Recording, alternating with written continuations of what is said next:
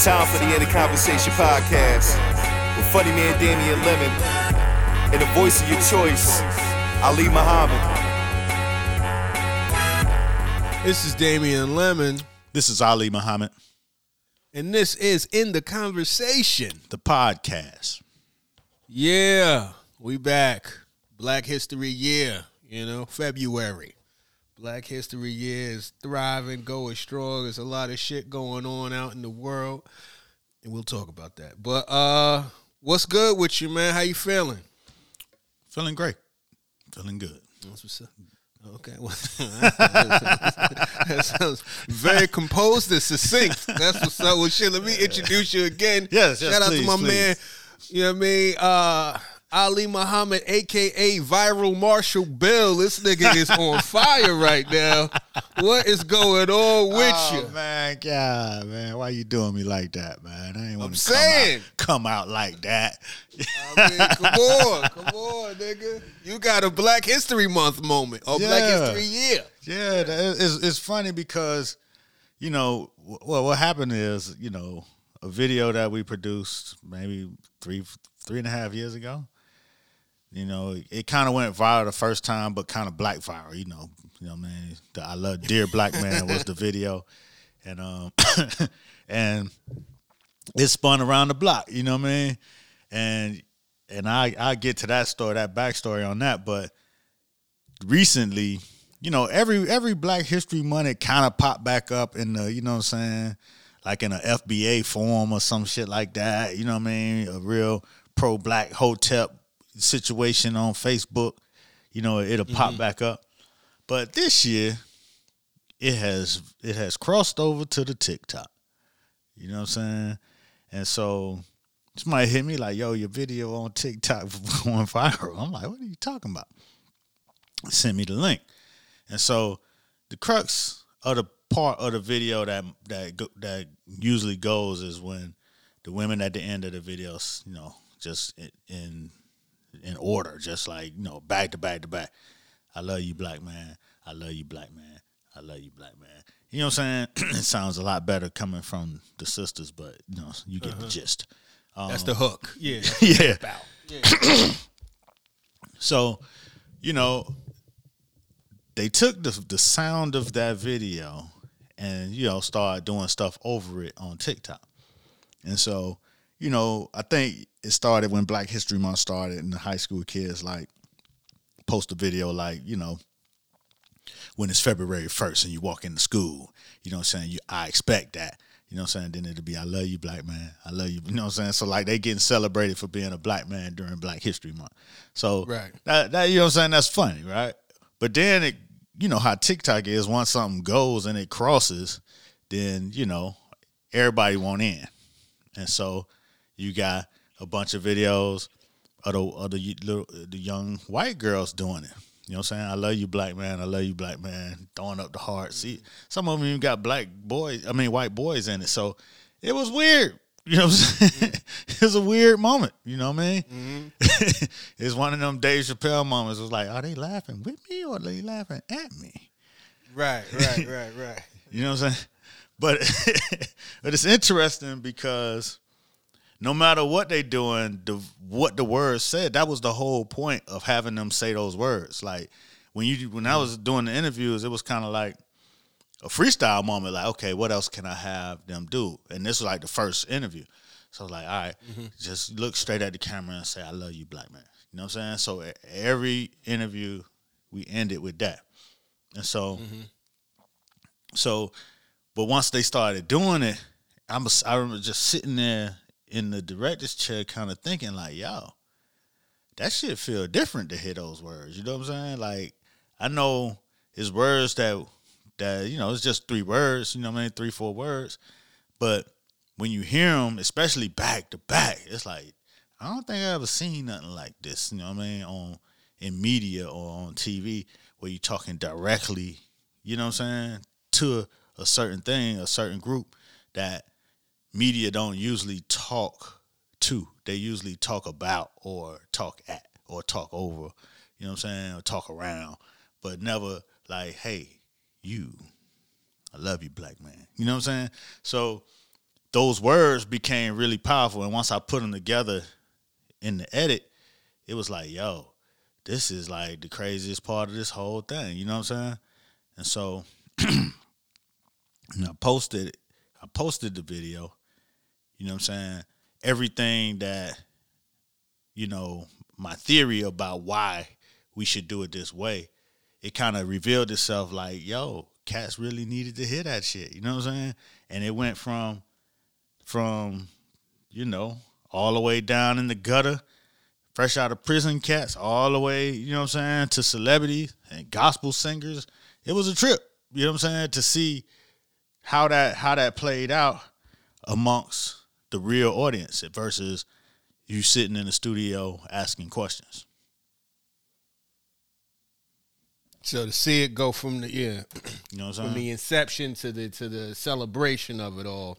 Right. To see the effect, you know what I'm saying? Because the thing about it is we did this for a big corporation, and they had done a lot of research on, you know, the subject of the black man. And they wanted something visually that could represent it. And, you know, you could do that a million ways, you know what I'm saying? But it was kind of like, I think the missing thing out of all the things in media is that nobody really, like I said, talks to, like, in a way. And so when we decided that, hey, we're going to do something directly from black women, directly to black men, and it's something that they need but don't know they need. You know what I'm saying? And it's like you gamble on what that is. And, you know, it's weird when you sit in the pitch meeting, they're like, you know, how are we going to reach the black man, the unmarketable to black man? And then you say, with love. And you see the faces like, what? Like, you know what I'm saying? Like, nigga, if you don't get your ass out of here with that. You know what I'm saying? Because it's like, it don't sound like the two go together. But in reality, that's what it takes. That's what it will take. That's what it can take, you know? And I think people are afraid to approach it that way because, you know, they think it's supposed to be the way everybody always did it. But it's a reason why that shit don't really connect like that, because it ain't hitting the mark. So just to see that we were reaching the unreachable with words of love, talking, you know, from Big U, Nipsey Hussle, West Coast Cam to Will Packer and Fred Hammond and Steve Harvey all the way on the other end. You know what I'm saying? It's like everybody really getting it. And that was the important part. So when you see it go viral on TikTok to a whole new crowd, even when the white kids, even if they just mocking it, the words still exist. You know what I'm saying? People still hear the words. And when you're going down, you know what I'm saying, the sound in TikTok and you seeing all these different ones of people doing it, those words still hitting. Those words still hitting. And, you know, I think that's important. That's a very small butterfly effect method of, you know, using love to make revolutionary change. I mean, that's a great point, you know. How did the client initially, what was their reaction when you delivered that the video? The client cried. Like when she saw it, like again, it's like when you see it for the first time, it's like, oh wow, okay, yeah, that's words. That's a, you realize that that's a missing thing. But you know, in the end, you know what I'm saying, they never really did nothing with it.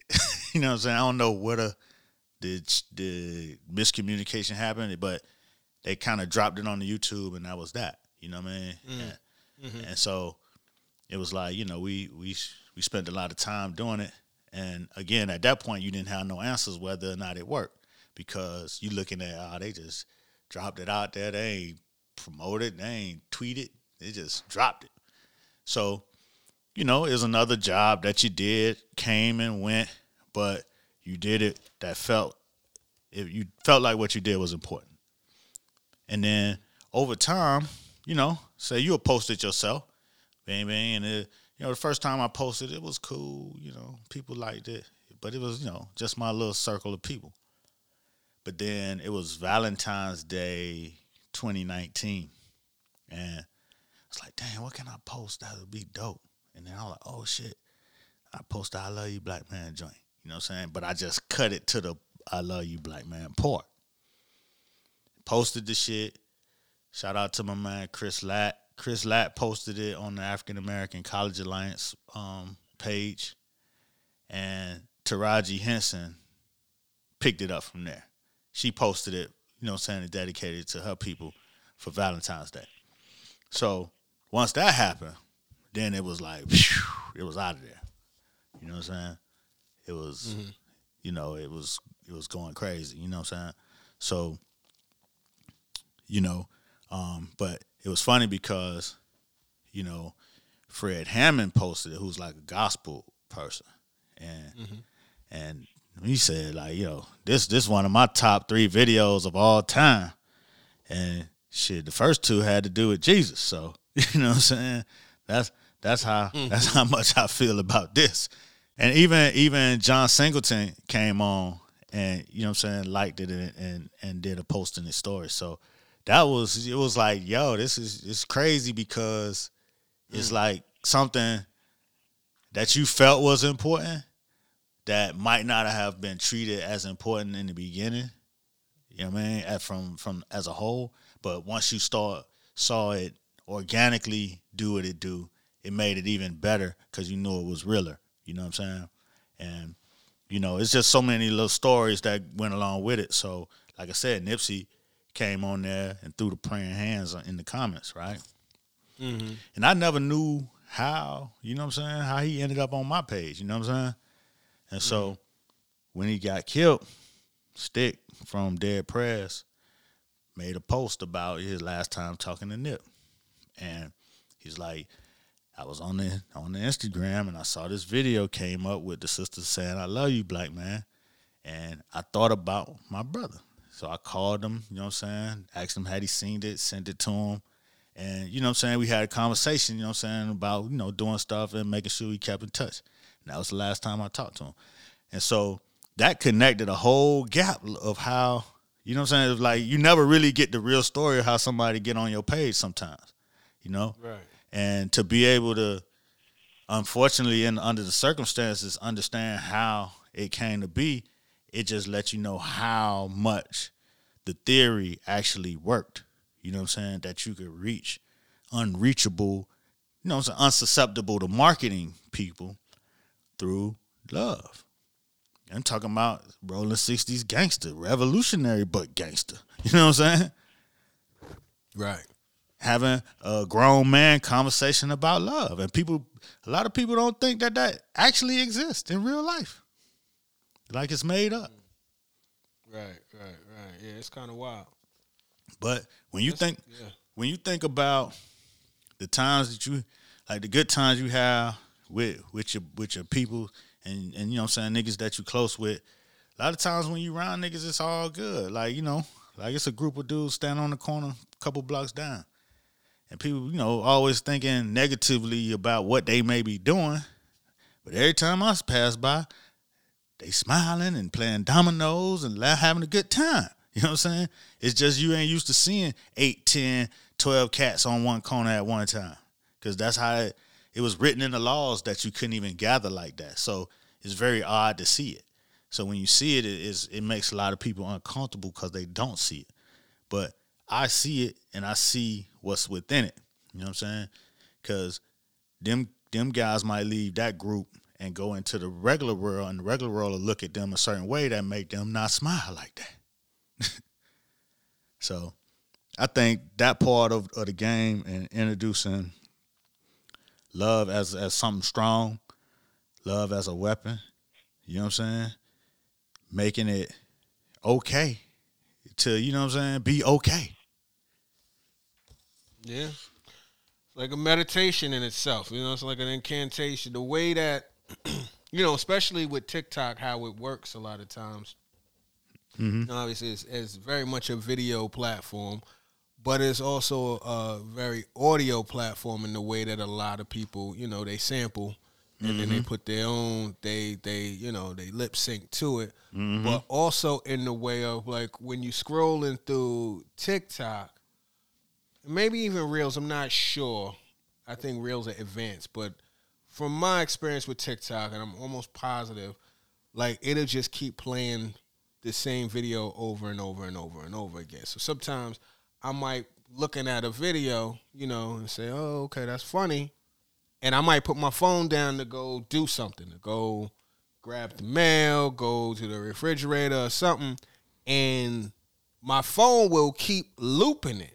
So I'm not looking at it, but I'm hearing the sample, the vocal snippet. You know what I'm saying? And it just becomes, it's just like this hook, and it'll stick with you. And and that's the common denominator through all of them. You could, like, even if you cycling through, these various faces and act outs of the people saying, they're all saying the same thing. It's the, it's like saying Candyman 5 times. It's like, like that's what sticks with you. And that should go into your subconscious faster than you know. Right. And I mean, it's a beautiful thing to have move around, Right. So, yeah, you know what I'm saying? And you got those words, they almost become like a prayer, you know what I'm saying? If you say them over and over and over, you know what I mean? You bring some of that shit into life. And yeah, that's how it gets you. It's just like a sample, you know what I'm saying? It's like when hip hop came and looped the breaks, right? And they just took that one part of the hypest part of the song and looped it 4 bars over and over and over and over. You know what I'm saying? And then that became our rhythm. Of the hip hop generation became more of a loop driven, you know what I'm saying, art for a while before like groups like Outkast came with all that instrumentation and all that. You know what I mean? Not saying they was the first, but I'm just saying it was around that era. And so sampling these words is, like you say, even if you ain't seeing the same one, you're just seeing that same sound. Like for a long time, my phone got trapped in the sound comes from somebody named Calvin from Florida, and it's like the trunk rattling. Like they put the trunk rattling sound like it's a Juice Man song playing, and it's like the trunk rattling like in the dunk. And then they put that over other cars, or some people put it over their forklift at work, and it sounds like you beating down. Boom, boom, boom, boom, boom. My phone got stuck on that. Like I couldn't get it out of my head. You know what I'm saying? And then another one of those sounds is like the little boy. I like it because the little boy, he's actually making some good points. And he was like, the people on Instagram hating on him, calling him his daddy broke best friend. And then he's like, yeah, they calling you my broke best friend. And he was like, what you mean? You my daddy? Which is a very genius observation and clap back for a kid his age. So I think that whole little sequence is funny as hell. Like I got $73 and they hating on me. Like, you know what I'm saying? I bet there's some people on that Instagram like, shit, I wish I had $73 today. So he ain't that broke. Shout out to that kid. Right. That go back to speaking of that, just talking about a loop. It's not even a loop. It's more of a video. You see it all the time, but it's But speaking of broke, is that one joint where it's like Jaden got however many. Jaden broke. And that nigga laugh. How much money does Jaden have? Jaden broke. That shit is hilarious. Grown ass child. Nah, man. That's what's up, man. Salute. Congratulations. You out here. You got a hit single on TikTok. Know what I mean? Out there. Hey. Do an install. Yeah, that's a re-entry for the Dear Black Man video. Yeah. Re-entry. Charting again. Yeah. My first viral hit was Wu-Tang with my cousin Chip, the Wu-Tang dance. I'm trying to bring that back, so you know what I'm saying, we could re-enter the charts on that. Maybe I could get some ends this time. Yeah. That charted. How's that? Well, does that? Well, go ahead. That one charted before they started paying. Yeah. Now, how does this one work? I mean, I guess you did it for a client. So, Well, and it's not really like a traditional song like Wu-Tang was like a song. This is more a clip. So, I think they got something for sounds, you know what I'm saying? But again, it's whoever that guy who posted it, you know what I'm saying? Somebody told me I could make a claim or something.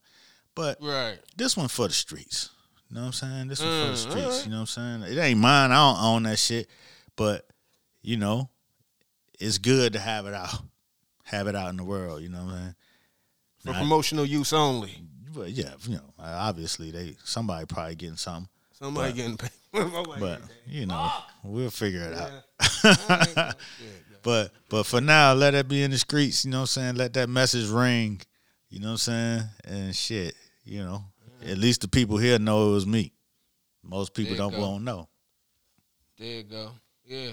Yeah, that's what's up. A word. Congratulations, man. And you know, when you sent me the link, I saw a box of, you know, the videos, all the videos, but to your point, what you said, I saw this white dude in the middle of it. So I was like, this can't be the I Love You Black Man situation. This can't be it. And then I clicked it, and it was sure enough. It was he was involved too, and that not reminded me, but that just spun me around to earlier in the week.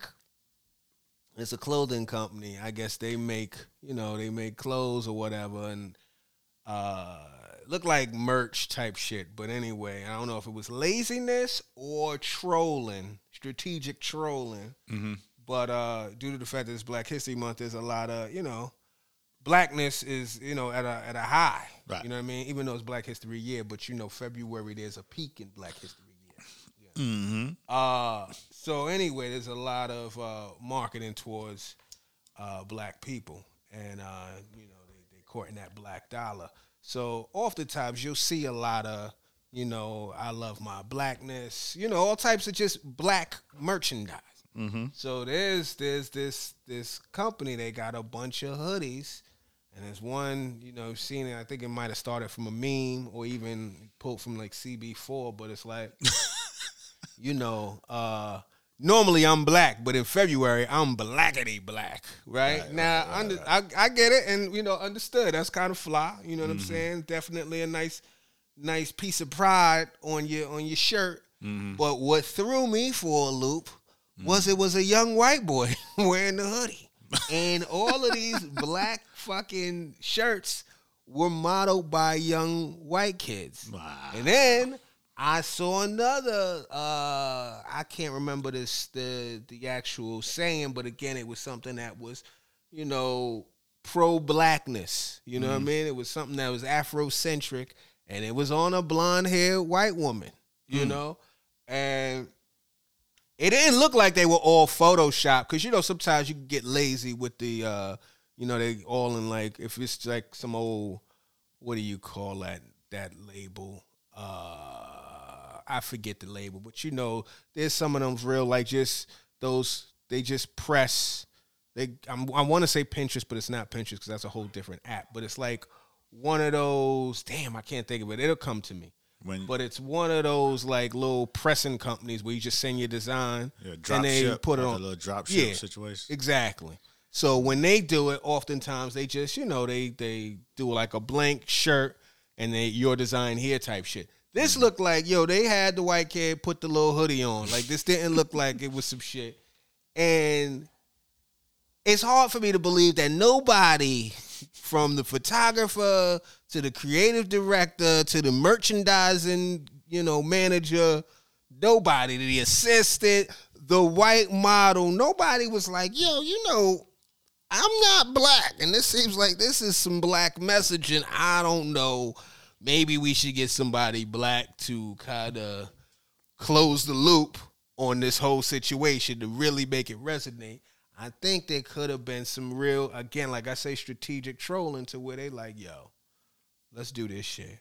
Because what's going to happen is they're going to get upset, and that shit's going to cause a bump. Motherfuckers going to talk about it. That shit going to go through, you know, the meme claims court. You know what I mean? It'll be seen by Judge Baller Alert and Judge Shade Room, and you know what I'm saying? You know what I mean? It'll go through the due process of the comments, but motherfuckers will know about our shit. You know what I'm saying? As opposed to we just get some generic black people to wear this shit, it'll do no numbers. Right. And I don't know. Maybe I'm too cynical, but I just feel like that seems like a more plausible decision than nobody in that circle was saying, yo, there's a disconnect here. You know what I mean? Mm-hmm. But have you seen this? And if so, what are your thoughts? I've seen it. You know what I'm saying? I mean, I could chalk it up to maybe it was just generic auto, put the logo on the shirt, keep it moving scenario. Mm-hmm. Or B, you know what I'm saying, a made in China scenario that's just like, you know, hopping on whatever trend on Twitter, you know? Right. BB. But, you know, like you said, man, more plausibly, just like with the even luxury brands, they be knowing what they doing. You know what I'm saying? Put it out there, that shit trend, boom, boom, they fake get canceled, you know what I'm saying, run up the stock prices and, you know what I'm saying, then switch back and promote a $6,000, you know, sneaker and jump right back in your lane, but you done had all kind of millions of dollars of PR, and you kind of separated yourself in the optics. You separated yourself from the niggas who usually bring you down every year. Like, you know, man, they buy a lot of stuff, but they muck up the brand. Let's create a little separation right quick, and then make the target audience feel a little more comfortable. Like, we don't fuck with those monkeys either. You know what I mean? And so, you know. Yeah, no, I don't know. You know what I'm saying? It's all, you know, up and down like Wall Street, Holmes. Everybody toying with the numbers. You know, they want your dollars, but then they want everybody else dollars too. So how do we keep them both? Yeah. You know, sound like the government to me. Teespring is the company that I was thinking of. That was one of them drop ship joints. Who? Teespring was the one. Teespring. Oh, Teespring. Always see them. Yeah, always. People used to use their shit for like merch tees, you know, quick, fast type shit. Mm-hmm. Anyway. Yeah, man. So, yeah. Sinister business. You know what I mean? It probably is the whole shit is probably an operative. Mm-hmm. But we'll find out at the end of it all when, you know, hopefully get in Heaven's Gates and they get you that folder. Get to see the whole shit explained to you. Like, oh shit, really? So that's what happened. You know? That's what I would imagine happens. You know what I mean? Get you a little dossier with everything that you encountered in life really broken down and why things happen. Like, oh shit! Wow, yeah, a lot of Easter eggs in life. What else is going on, man? What's good with you? Man, I'm chilling, dude. I'm chilling. Just regular, man. Just in the world, doing shows, and that's really it, man. Doing shows, writing jokes, trying to do some reading. I don't know. What am I reading right now? I've been reading. What am I reading right now? I'm trying to think what I'm reading that's on some narrative shit. I've been looking at these like little affirmation books. I'm reading a few different things, but like these little affirmation books, like the Daily Stoic. You know what I'm saying? Which breaks down each day, gives you some shit that's going on, the daily laws or whatever. Just try to see what that's about. Mm-hmm. There's been something else that I was reading narrative-wise that it's not coming to me right this second, and I got my iPad all the way over there, so I can't even turn to it to see what's what. But that's really it. I mean, just getting up, working out new shit, and that's it. You know what I'm saying? I'm trying to, I ain't really got that super interested. Go ahead. I mean, first of all, how you reading a book that you don't remember you're reading? You know what it is? Because I've been on some I've been on some whatchamacallit shit. Like, I've been using the iPad, so I'll download a few books to the iPad. So now you got a few books. Like before, when it's tangible, you know, every time you pick up the book, you see the cover and all of that shit. This iPad shit, it's like boom, boom. And on top of that, I still got audiobooks on deck from before I quit Audible. So I've been falling asleep to certain Audible books. Like, that's like one of my things. I just put the timer on for like 45 minutes, turn the TV off. I had the Audible book going. So I was listening to the Obama book not too long ago. What have I been listening to? I was listening to the Dick Gregory book. I think I talked about that. You know, shit like that. Hold on one sec. You stay cool, because I'm going to see what I'm actually reading, though. Word.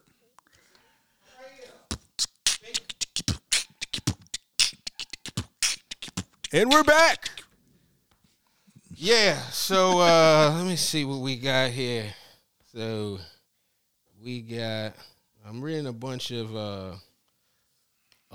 articles and shit like that. Cause do you have the app called Pocket? You ever use that? Or you heard of it? It's kind of like, they used to be like Google Reader or whatever, same thing. Anyway, anytime you come across an article, I'm good for, you know, I'll be on Twitter or something like that, and somebody will tweet an article or somebody will send me an article. I might start it, but I might not get all the way in it, but I'll save it to Pocket.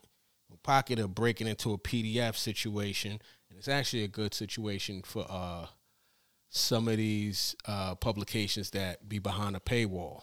Like, you know, like if you ain't trying to subscribe to everywhere, you know, sometimes you might get 10 free articles from this place, but if you send it to Pocket and you don't go to the original, they'll break down the whole fucking article and you just read it as a PDF. So, you know, hopefully they don't hear this and rearrange the whole situation. But as it stands right now, shit is quite sweet. So I've been doing that, reading a bunch of those type of articles. Got a bunch of articles. I'm reading this book called what am I reading? Still fucking with what we got here. The Daily Stoic, The Daily Laws. Checking that out. Popping in every so often with Mel Brooks' All About Me book. And then the rest in peace, Greg Tate, his old book, Flyboy and the Buttermilk. Bunch of essays. So I've been popping through that. How's that? It's good. It's like a bunch of his, like, you know, just a collection of a bunch of, like, his writings and articles and stuff like that. So, like, you know, he's got an article in here, like an article in here about Michael Jackson and how Michael Jackson, you know, was manipulating his persona, his skin, you know, his kind of pulling away from his African features and shit like that. And it's just kind of like some critique on that. So it's pretty interesting. I just kind of got into that. But I tell you something that's real cool. Do I still have it? Okay.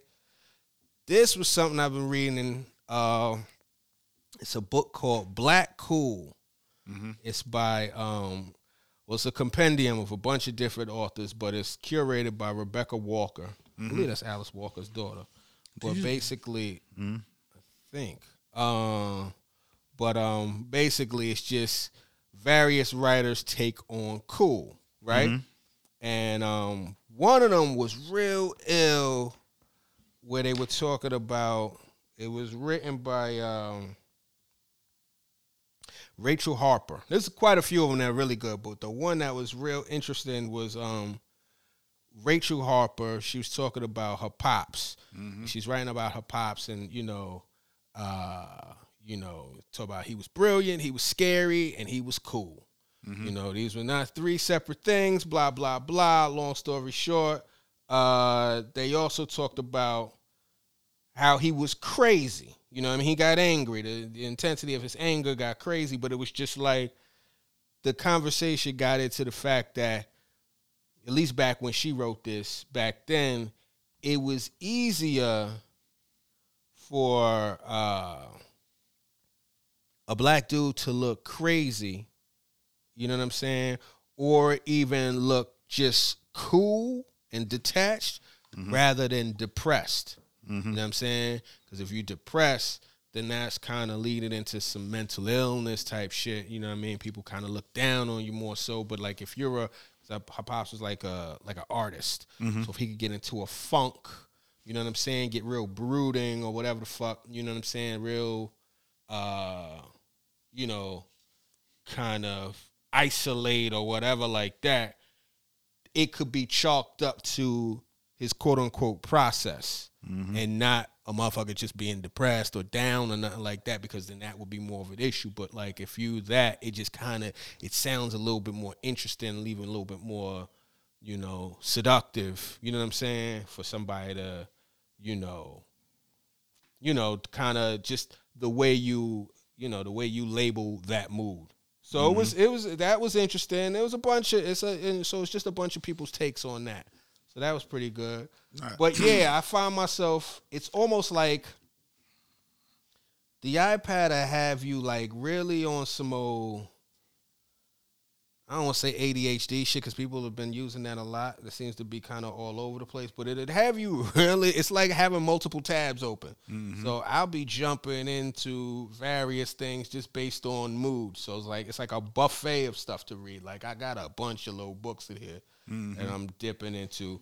But, and then, you know, finishing them as I do and then maybe get rid of them or keep them around. You know what I'm saying? Because I might want to come back to it. But yeah. Yeah, it's a bunch of them, but those are kind of some of those in the lineup right now. Right. So yeah, now, there's two things in that stretch of conversation that you just kicked off right there. One, you had to, you know, you sent me to the dictionary. You said something about a compendium. I was like, what the fuck is a compendium? You know what I'm saying? Right. And I didn't want to interrupt you. I almost did, but I'm like, hold on, let me use my Google box and see what the hell. And compendium, a collection of concise but detailed information about a particular subject, especially in a book or other publication. That's one. You know what I'm saying? Thank you for your vocabulary word for the day. I'm going to put that one in my cap. No doubt. And then, you know, I wanted to discuss that thing about cool. Yeah. Because, you know, I mean, you could go the mental health route with, you know, depression or whatever and you know, masking it with cool. But in a general day-to-day sense, even before it gets to that point or if it ever gets to that point, being cool was like, it's kind of like being funny or being fast or being, you know what I mean? It was a tool. You know what I'm saying? It was a survival mechanism that, you know what I mean, that you could develop in order to move freely throughout the black universe. You know what I'm saying? So, like, if I go from Carroll City, where I live, to Brown Sub, where my grandma lived, and I spent, you know, all the weekends there, you had to develop something that was a passport to, you know, translate that you okay. You know what I'm saying? Like, hey, man, I'm all right. You know what I mean? I ain't tripping. You know what I'm saying? Y'all don't need to trip on me. You know what I'm saying? Because I'm cool, man. I'm cool. And then, you know, sometimes you got to let them know you can fight. But other than that, cool usually gets you through. You know what I'm saying? It's a very useful tool going, you know, throughout the neighborhood. Then, you know, it translates to me in the real world. It's like, all right, if I just be cool, you know what I'm saying, and not try to do something, 9 times out of 10, you know what I'm saying, people allow you to be that. Like, okay, that motherfucker cool, man. Let him be, man. Let him do what he do. So, nah, he ain't got on the right dress code, but it's fine. He's good. Let him be, you know. So, I would like to check that book out and see where else it explores the concept of that, because I never really explored it in my own self till you just said those words. Yeah, now it's really good. It's called, the name of the book is called Black Cool, 1,000 Streams of Blackness, and by Rebecca Walker. And there's a bunch of different takes. 1,000 Streams of Blackness. Oh, this was pre-Spotify. You know, Yeah. 1,000 Streams of Blackness. So it's just it's various people's, take on Black Cool. And there's quite a few different authors in there. And it's cool, like, they all, no pun intended, they all got like an interesting angle on it, how it manifests in other ways. Like one cat, I think Matt Jones is the writer's name, but he talk about, how you was talking about like the fighter or the fly cat. He was talking about the geek.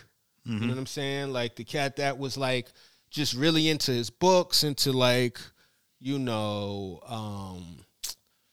comic books and, like shit that wasn't really all the way embraced years ago, like, and I think the cat was living in Philly and, he was like, my neighborhood, you having a comic book, that shit, you setting yourself up. Motherfuckers gonna basically come for you. But he said he had like an older brother or uncle who would buy the shits, but he was cool. I don't know if he could fight, whatever, but like he legitimized it so much so that he became the model for how to move in that realm, how to go into places that weren't heavily trafficked by, by the people that would mock it. You know what I'm saying? Like he would kind of give it some legitimacy to where he, following in his footsteps, felt no real shame in it. Right. It was just what it was, And so, yeah.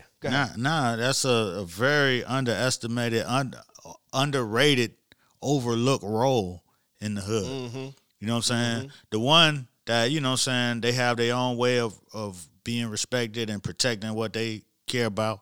You know what I'm saying? People, don't fuck with or whatever. But being able to identify, like, you know what? This kid right here is different. And he not like the rest of what's going on. Y'all let him be. You know what I'm saying? And people don't talk about that a lot, but that that happens a lot. And people usually talk about it when it comes to like sports or, somebody saying music. don't get in the drugs because, you got a talent. But it happened for nerds too, you know what I'm saying? Shit. It happened in a way where you protect the smart kids as well. And I've seen that as well. Yeah. So you should check it out. It's definitely worth checking out. All of those books was pretty cool so far. So that's what I've been up to, Yeah. That's just getting up out in the world. Speaking of that, I seen, watching various shit. Actually, what I did watch just recently kind of hit me with a little bit of inspiration.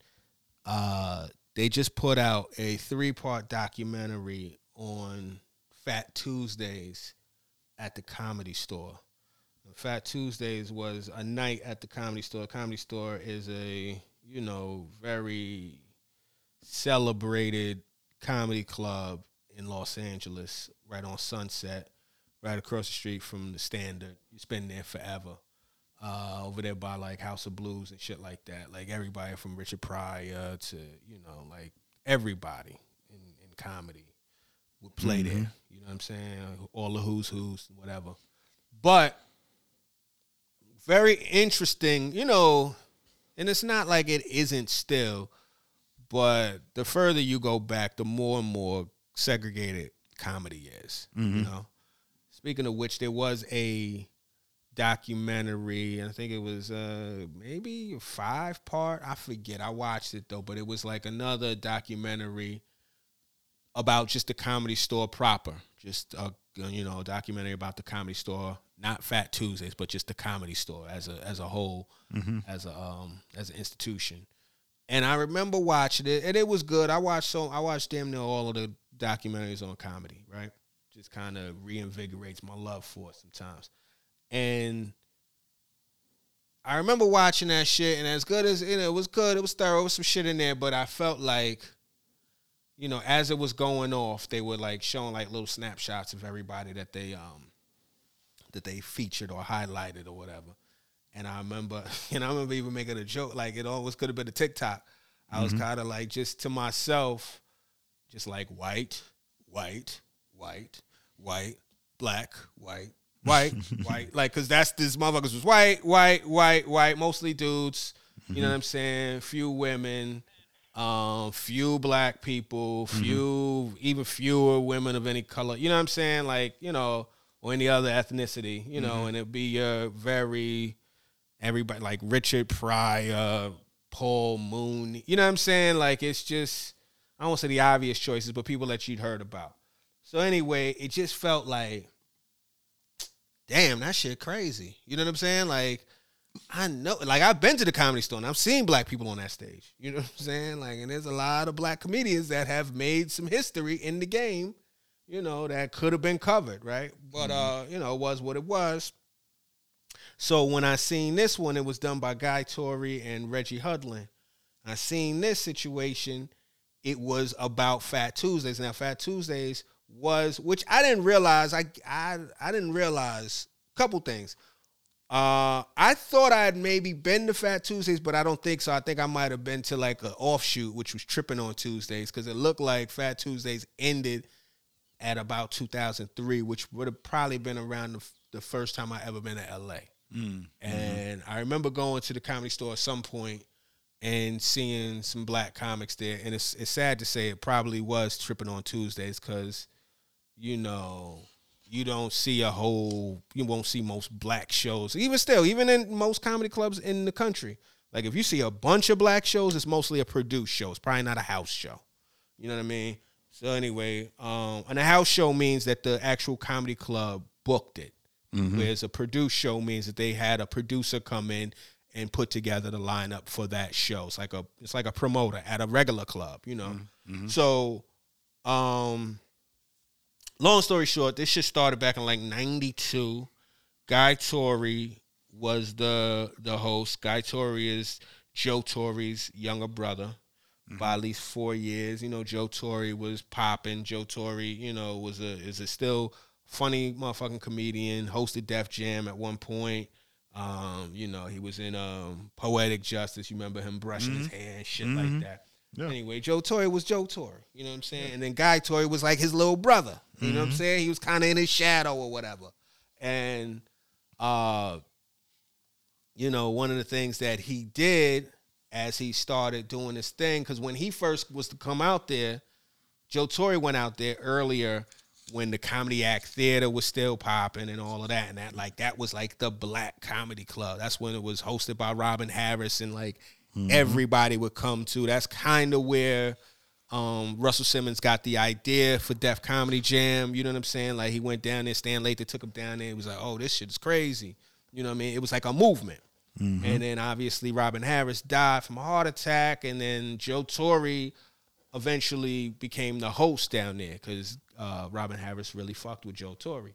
And he became the host, but it wasn't the same. And then right around that same time, the riots happened, and then that kind of splintered a whole lot of shit.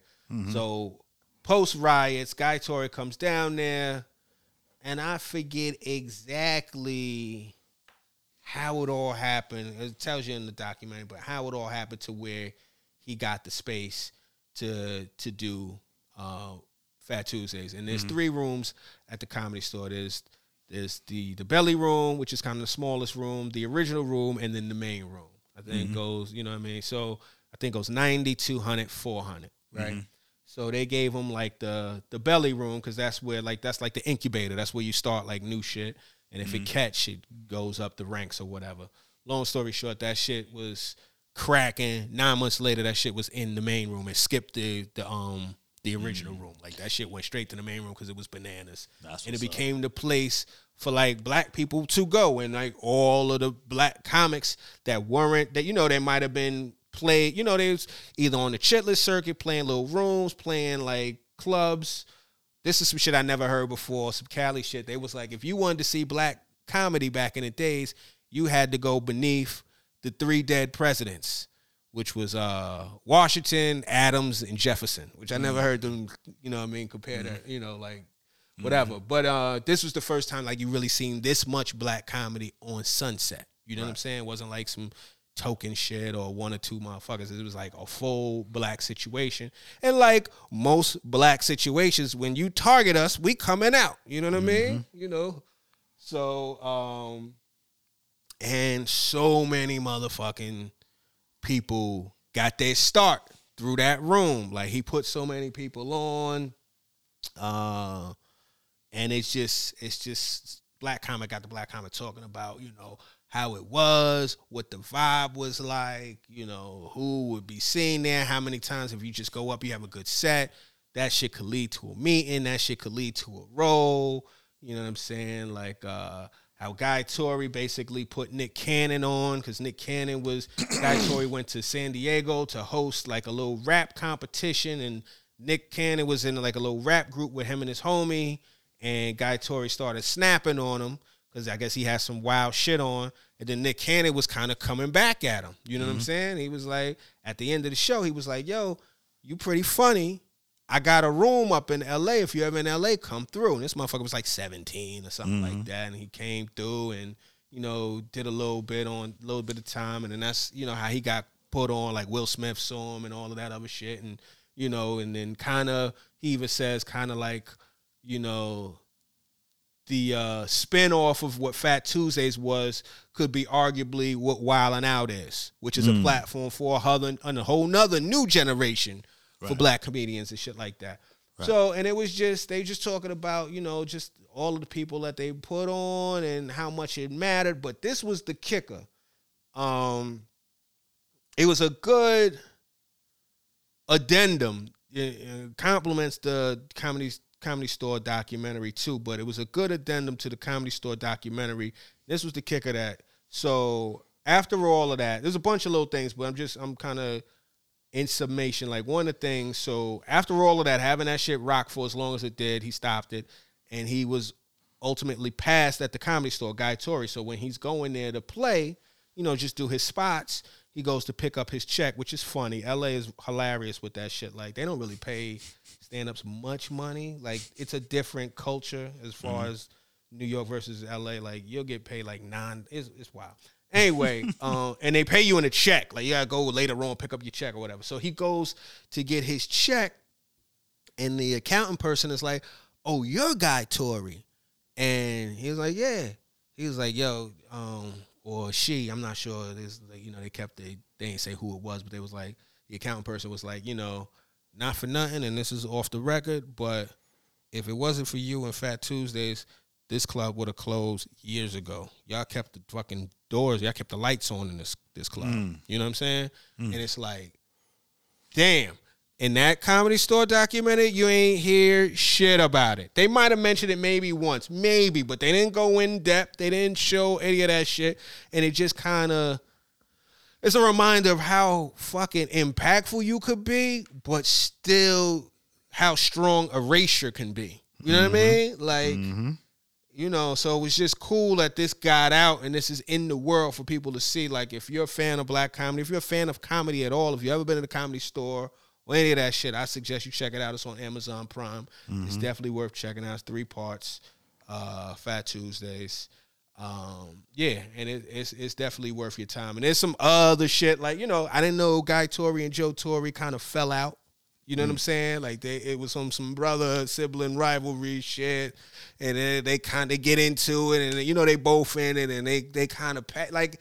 It's an ill little subplot in the shit. Like, it was a really good documentary. So yeah, I enjoyed that shit. And what's the name of it again?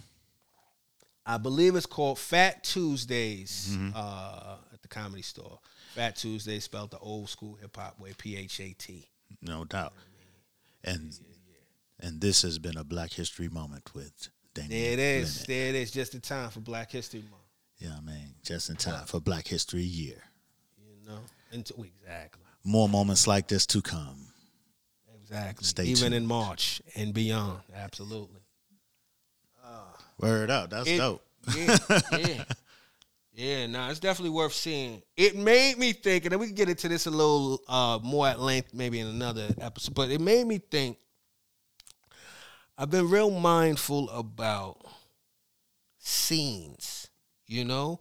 Like, You see, like, it's so interesting. Like, there's been quite a few different docs that have come out as it relates to comedy, right? Or even, I'm going to take it even broader than comedy, but it's like documentaries often, they talk about a time and a place. You know what I'm saying? And, oftentimes some shit that's said and gone. You know what I mean? It's over. It'll never be the same. You know what I mean? But this, in retrospect, this is what it was like. And who they talk to, kinda, unless you were there, kinda become the representatives for that era. It's like, they gonna talk to a bunch of people, and whoever didn't make the cut, whoever wasn't interviewed, they may be looked at by this new audience that is becoming hip to it as somebody that didn't participate. You know what I mean? Right. And it's just interesting, like, it can be, second time I said, but that type of shit could be very seductive. There are so many different things, particularly if I'm talking about even comedy, right? And I'm going to go broader, but like, if we talk about comedy, there's so many different scenes. Like, there's the Comedy Cellar scene, people that play at the Comedy Cellar, and it's been going on for years and years and years and years. There's the infamous back table from like the early aughts and maybe even late 90s when you had people like Patrice O'Neal and Rich Voss and, Robert Kelly and Keith Robinson and whomever, Bill Burr, them people in the back table. And they would, like, a lot of, when you're doing comedy, oftentimes it was been hampered a lot by this still ongoing pandemic. Is like, when you do comedy, doing spots, not on the road, but if you're doing spots in the city, the hang afterward, between your spots, before your spot, after your spot, you know what I mean? Like, when you upstairs waiting to go on, if there's a green room, if there's like the cellar, there's the little back table for comedians only, and then you sit there and it's just whoever's on the lineup or whoever's around there, and motherfuckers be talking shit and, roasting each other or whatever. Like, that became a thing. It became so much a thing that, like, people try to keep it going, even though it's over. You know what I'm saying? Like, people try to recreate it because they were inspired by it. Like, they seen it. Like, the back table of the Cellar spun off and became like a TV show on Comedy Central called Tough Crowd that was hosted by Colin Quinn, which is basically a round table of comedians talking about topics of the day and coming for each other. You know what I'm saying? And long story short, that's just one thing. Or you talk about the Comedy Store and what was going on at Fat Tuesdays, or maybe what's going on now, like Roast Battle, or what's going on just in general. People, doing coke in the back in the day, all of this type of shit. You know what I'm saying? Or any of these little places. It goes even further. There's black rooms versus mainstream rooms, or whatever, mainstream, or white rooms, or whatever, or New York comedians versus Los Angeles comedians, Midwest, down south, like all of these little ways that shit becomes divided, and it becomes like a way that people kind of define themselves. You know what I'm saying? I'm a New York comedian, or I play black rooms, or I'm past at the Cellar, or I'm over at the store, and it's like,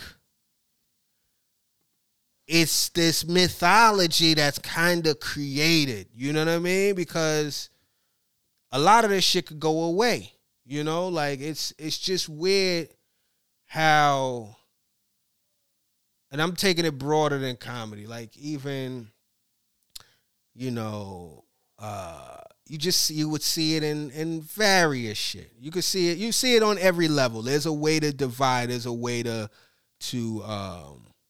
identify with a group, you know what I'm saying, and kind of pull whatever clout from being part of that, that crew or group of people that will power you, or be, could be, it could be effective in the world if you leverage it in a certain way. It could be something that you hang your hat on until it ain't there for you to hang your hat on. You know what I'm saying? And you got to realize you are who you are. You know what I'm saying? And sometimes some people, like, they defer to these scenes. They abandon their own mission or their own identity to become part of something. You know what I'm saying? Well, if I got to be down with them, then, you know, I can't. You kind of got to, you know, you might submit to being hazed or whatever the dumb shit is. And it just like, I don't know, man. Sometimes I look at a lot of this shit and you just want to blow it up. You know what I mean? Like, you just be like, this is some bullshit. Right. You know what I'm saying? Like, right. And not to be negative, because it ain't even to be negative. It's just to kind of like to realize you got to tap into what motivates you before you saw all of the various pockets or communities that you could become a part of. Now, if you become a part of it, people fuck with you based on what you do. I'm not saying you say, oh, nigga, I ain't down with y'all. You know what I'm saying? Like, you could come through Slap 5 or whatever the fuck, you know what I mean? Participate in little documentaries about whatever. But, like, that shouldn't be what you lead with, is what I'm saying. Like, and it's just, I don't know. I always had this love-hate thing with, like, you know, community is one thing. Community, you need it. You know, the company of people, the society of people. You don't want to just be off on an island. You know what I'm saying? But you should still, your motivation should come from within. You know what I'm saying? Maybe your community helps with accountability or helps with inspiration and all of that other shit. But, like, I feel like ideally your motivation should come from within. You know what I'm saying? Because you were you before you were part of any of this shit. You know what I'm saying? It was the inspiration that you kind of, whatever, struck by or whatever that made you venture out. And that's what got you into, you know, being exposed to all these little different things. So reason I'm even speaking on that is because, like, when I watch some of these documentaries, you know, documentaries are like, it's a lot of mythology. You know what I'm saying? It's a lot of you know, things are romanticized, and you're like, damn, I wish I could have been part of that. Or I wish, you know what I'm saying? Damn, that shit looked like it was so fun. And it's like, nigga, your present could be as lit as that past if you just pay attention to it, you know. But yeah, that's it. I just, you know, that's my rant. Yeah, that's but, my rant. You know what I'm saying? It's just like any subset of life or any community in life. One, everybody don't get into it for the same reason. Two, right, everybody not at the same place, you know what I'm saying, you know, within.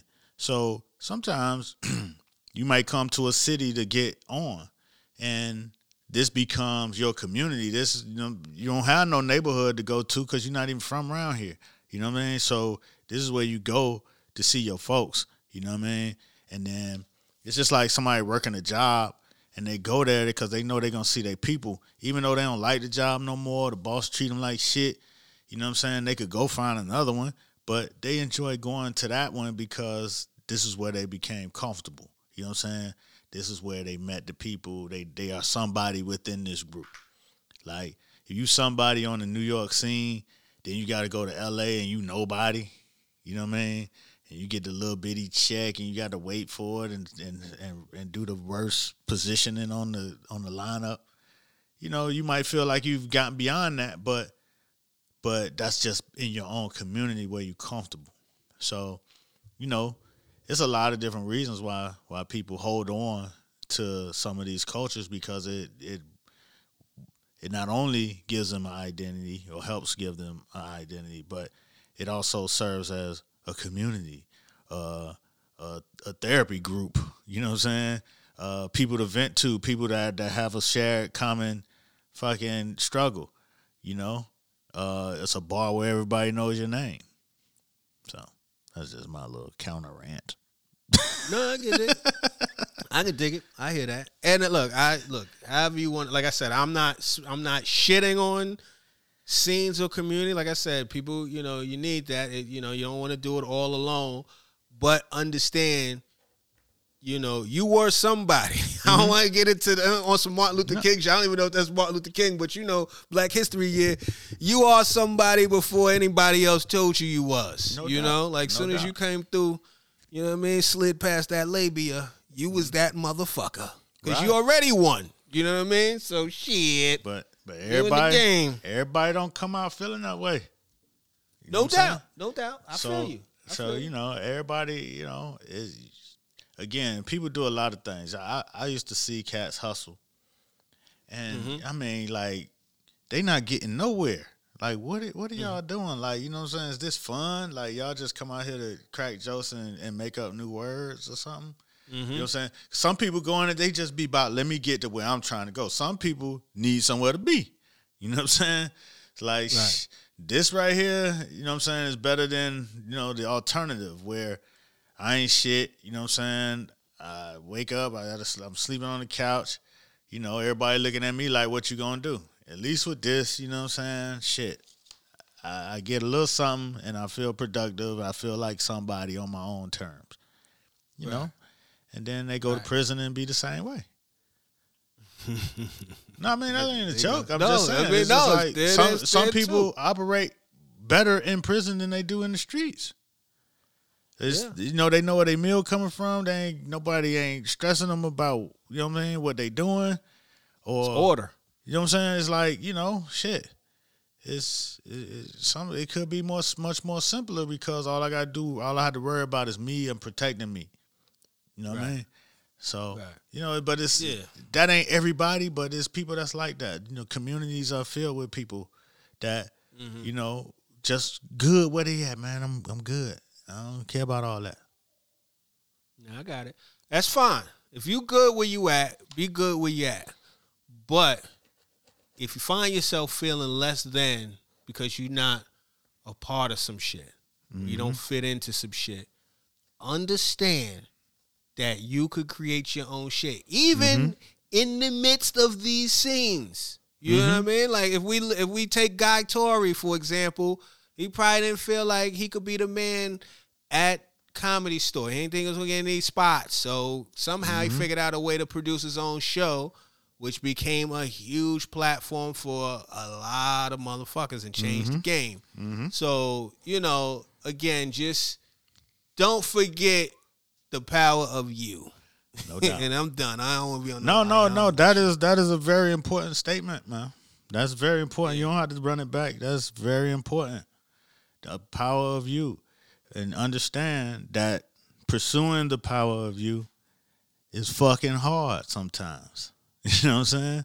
Because everybody ain't going to agree with you and your shit. And you got to still be you. Yeah, you're right. There you go. Speaking of that beautiful transition. Speaking of the power. You know what I mean? The power of two. Two powers. Two Powers was last Sunday. Yeah. Before we jump into that, I just want to say, and hopefully we get to it next week, but Zendaya is busting ass this season, especially this last episode of Euphoria. We're going to talk about Euphoria hopefully soon, but like, this shit has been good so far, man. I just wanted like but just this past episode, she got busy. But I want when we all the way caught up, you know what I'm saying? I want us to unpack that shit. But one thing that I definitely really want to explore when we talk about it is how funny that shit is. It's like these funny little moments, like it just be the funny, like just little funny moments, but the way they're played in the midst of the drama, how them shits cut through, that shit is great. Nah, they doing some hell of a storytelling on there. You know what I'm saying? I'm not up. Yeah. I'm not current, but I'm catching. And gotcha. They doing some hell of a storytelling in there, man. They using all the tools to get these ideas out, which is, you know, inspiring. Yeah, no, it's great. So let's talk about these motherfucking books. Book 2 and Book 3. Yes. The end of Book 2. Let's get to it. What were your thoughts? Oh man, well, it's always a lot going on in the Power universe. So, one, you know, I came into it wondering how Monet was gonna play this. You know what I'm saying? She played it differently than I expected her to. So I was interested to see that. I mean, just to, you know, the powerness of it all. How they solve problems and get out of complex scenarios with one sentence is, really amazing, Or just create a new problem so you forget about the old problem that they didn't resolve. Oh, yeah. Power good for not resolving a problem, boy. Wait a minute. Wait, how y'all going to start 5 new problems and we ain't even finished the other one? Moving on. So, I was wondering how she was going to do that. And, what I'm saying, they got multi-layers to the trickery. We're going to trick Kane into killing his daddy, but not. You're going to stop him, Tariq, before he do it. And you're going to have a pep talk with him about killing your daddy because you a daddy killer. So y'all go ahead. Like, the whole daddy killing theme is a real downer on the black father's tip. But, okay. Lorenzo, Puerto Rican father, but brown fathers matter, too. Anyway.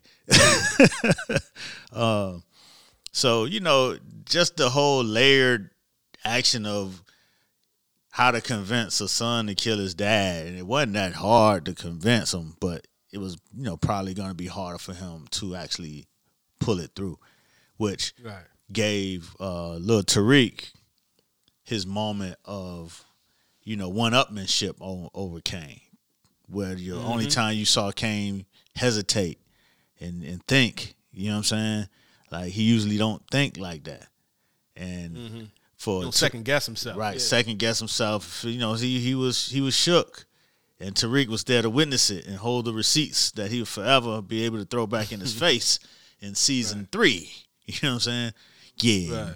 You remember when you were scared to kill your pops, right? How to save your ass.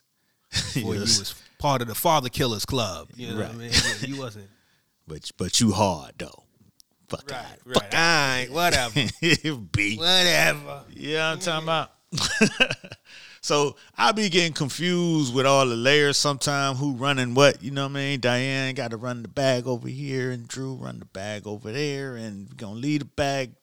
I mean, it was a little, I got dizzy trying to keep up with the bags with the 3-card Monty.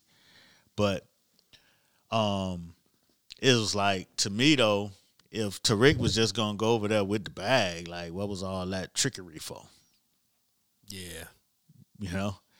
It threw me off. I'm not going to lie. But it threw me off. Maybe that was just, it's a lot of sleight of hand they do over there. But go ahead. So, Tariq arrives with the bag. Monet there. What's his name? Dante Mecca Spears, the snitch.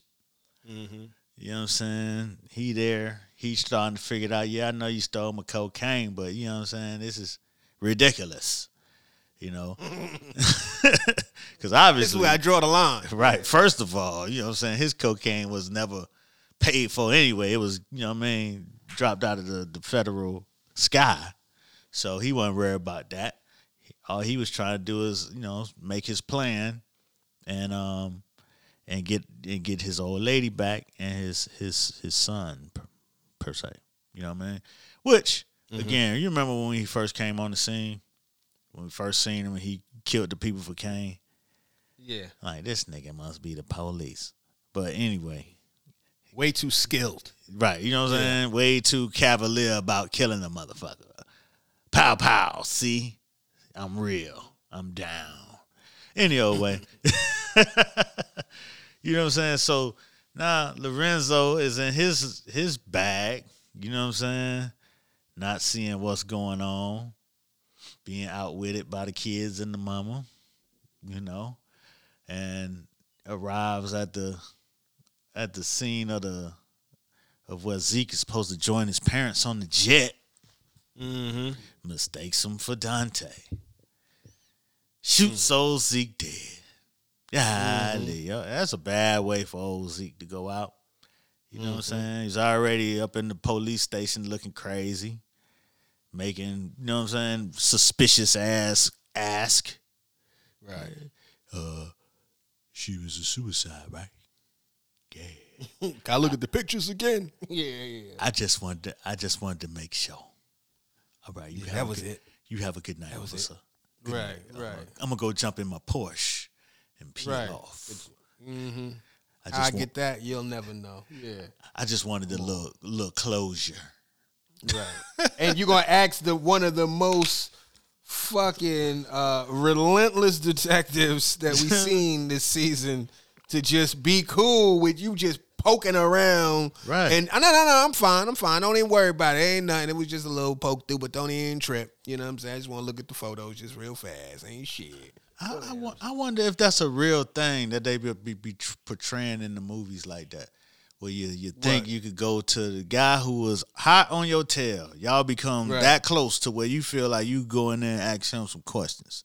You know what I'm saying? Mm-hmm. It's like Denzel in Blue Magic, American Gangster. Oh, American Gangster. You know what I'm saying? That was based off a true story, but damn, like that his only friend was his police oppressor. You know what I'm saying? Like his only match of wits. Yeah. Right. You know what I'm saying? Man, you smart. You know what I'm saying? Like the little Spider-Man meme. You smart.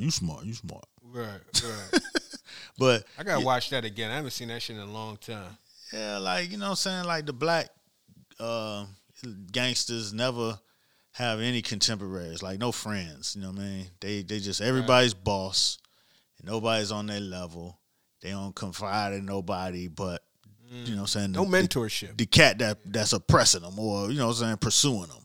You know what I'm saying? Right. Yeah. Like, you ain't got no black contemporaries. Like, you know what I'm saying, dog? Come on, let me run this past you, my nigga.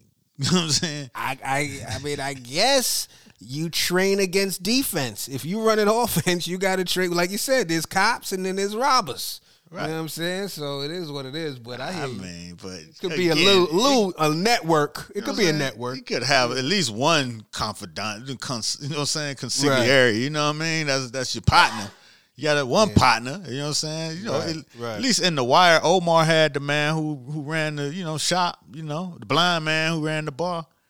You know what I'm saying? What's my name? Jimmy Hector character. Marlo had my man at the rim shop. You know, everybody had, somebody that they could get some game from, an OG or something.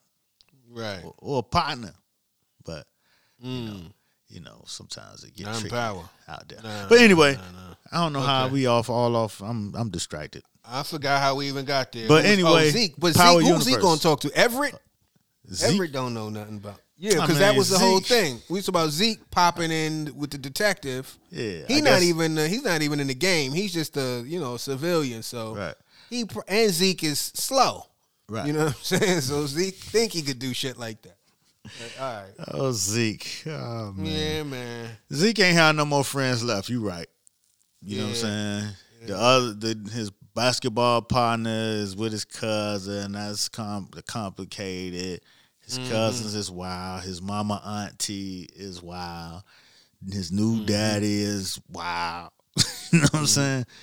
Zeke, his teacher girlfriend, she's dead. I mean, it's all over. Yeah. He wasn't going to the league either way. We knew that, but that was too expensive for the budget. Yeah. Yeah, man. Well, go ahead. Ah, man, that's crazy. So Zeke dead.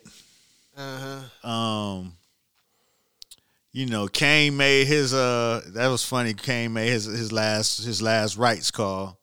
Mama, you know what I'm saying? I'm just gonna take this bullet.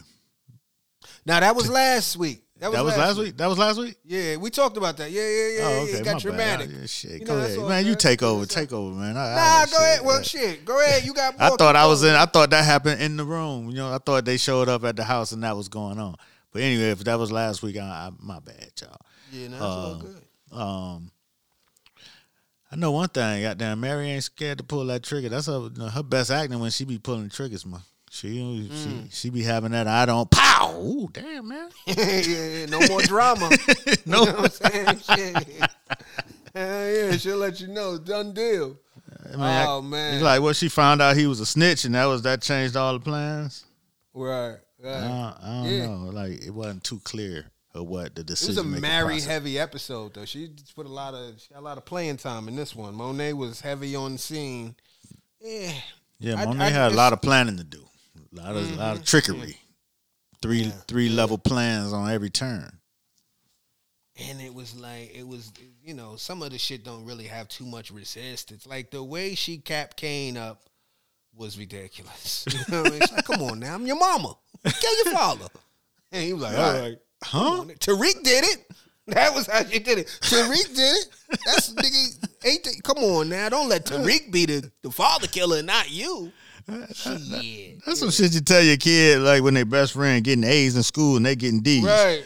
Shit, right, Tariq do his homework. God damn it, go do your homework. Be more like him. Yeah. She like that about kill your brown father. Damn. Got him. He was like, all right, you know. Now, you sure? Because I got the pistol. I brought the pistol with me. It's clean. You sure? Like, mama, I don't need no pistol. Right. As many guns as I got. Yeah. That was weird. What did I remember?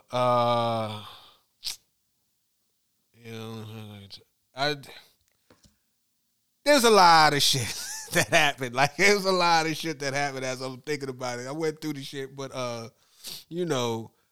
the beginning where Tariq tells Effie, you're the only person besides my mom that I feel I could trust at all.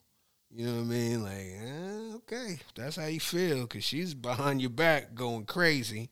I thought the fact that, I'll be honest with you, I thought Lauren's death, confirmed death, was super anticlimactic. You know what I mean? Like, I'm going to take that word for it. I guess she did. Who, Lauren? Lauren. They said, they dead. confirmed that she did. That's the thing. I would not be surprised fucking with the PU, Power Universe, that she popped back up, because I feel like, to your point last week, if you don't see them die, they ain't dead. Because that shit was corny. Like, oh yeah, Lauren died in a thing, in a car accident, and bunch of money in the trunk. All right, whatever. Tyreek, they know Tyreek wanted her dead on the sly. Like, he playing it like he don't, but he made all the moves that she would. He knew Kane was gonna be at it. Then he knew Kane was messing with Braden. Yeah. You know what I'm saying? Yeah. So he knew they was in cahoots. He knew F.A. was in cahoots. So he gave her right to them when he was playing like he was trying to get her out of town. None of them ain't slick enough to see it, but we've been watching Power a long time. You know what I'm saying? This some ghost shit. You know what I'm saying? Cat's paw, 48 laws of power shit. You know what I mean? Yeah. So, maybe somebody, is in on it, like, you know what I'm saying? Let's see how he play it. Like, when he find out she ain't dead, you know what I mean? That might foil his plans. But we'll see, you know what I'm saying? They leave a lot for, the next season. They don't never give you it all in one little box with a ribbon. Shout out to Rob Hardy, who directed this episode. You know what I'm saying? He stayed. Okay. He's like, he's heavy in the Power Universe on the premieres and the finales. Bookends. Yeah. You know what I'm saying? He set the tone and end the sentence. Yeah, EP on Raising Kanan. So All right. There you go. Shout out to that man. There you go. Shout out to that man. What else happened on there? Snitching ass Braden pulled a play action fake. We thought maybe he was going to throw his man under the bus, but then he said, no. Right. He saved everybody. Ally. He saved everybody. He was an ally. I mean, not even just to Tariq, to his brother, really. Yeah. He saved his dumbass brother from getting popped, which he would have got popped right with his brother. Yeah. He saved himself. He saved the whole shit.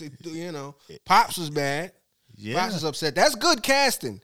Braden and his pops do look alike. Like, that was some good casting. I saw that one when they walked out. I was like, damn, they look like the same motherfucker. The crazy part is, like, okay, now do they build a case on him, or he just walk out the courtroom, just getting kicked out of school? Well, then they say they going. Well, I don't know if it just impacts Tariq, but I know they was like the shit gets dismissed without prejudice. Right. Yes, I don't know if they could bring this whole shit back with homie or whatever. I don't know, but shit. We know that Braden money is long. Even if Pops is mad at you, he still got a little allocation for you to beat the system. Right. You know what I'm saying? That's come on. That's the privileges of being white. I mean, rich. Can you imagine? Damian Lemon. Yeah, Damian Lemon swear to tell the truth and nothing but the truth, so help me God. Yeah, it was me, though. I was selling the crack. You know what I'm saying? I sold all the crack. Made the app, sold the crack. You think you walking out of there? I don't think I'm walking out of there, but I don't have no wings at any universities in my name nowhere. Like, nigga, shit, I had to cut my cable cord. No, I don't think a black man, not even in the peak of Black History Year, is gonna walk out of there with that much self-snitching. I don't think that's gonna happen. But again, it's the power universe, and it's a wealthy white. So there was that. Tariq caught on to Davis double dipping. Nothing really happened about that, but it was a moment where Tariq was like, "Listen, Pop, you be forgetting I'm smart than a motherfucker. I peeped the whole shit. I know how you move. You slimy. You let me listen to the whole Lawrence shit, so I already know you getting bags from everywhere." You know what I'm saying? But I don't even know if that was a prompt for anything. You know what I'm saying? Because he was like, "Well, what you gonna do? I mean, what the fuck is you gonna do?" So I guess that was just a moment just to game recognized game type moment. I don't know. We'll see. Man, he tired of working. He tired of working for Davis. Everybody work for Davis. You know what I'm saying? Their whole hustle is to pay him. So shit. He like, listen, man, you got it off. You got your shit off. Right. And I ain't fucking with you no more. They should do a tabulation of how much money Davis made this season just off of the Tejadas and St. Patrick and whomever else. Yeah, because just off them. Yeah, the Tejadas, I mean, he got $1 million bag from Diana, so. And it was a couple of 250s and 500s, you know what I'm saying? Right. For Kane. Uh-huh. And then Monet hit him with a bag. Right. So. Yeah. So good. Tariq can double back a few bags. Yeah. But that'll be interesting. So it seems as if, Davis is continue rocking with Kane and Monet because she going to need a murder attorney at some point, She done killed she killed a few.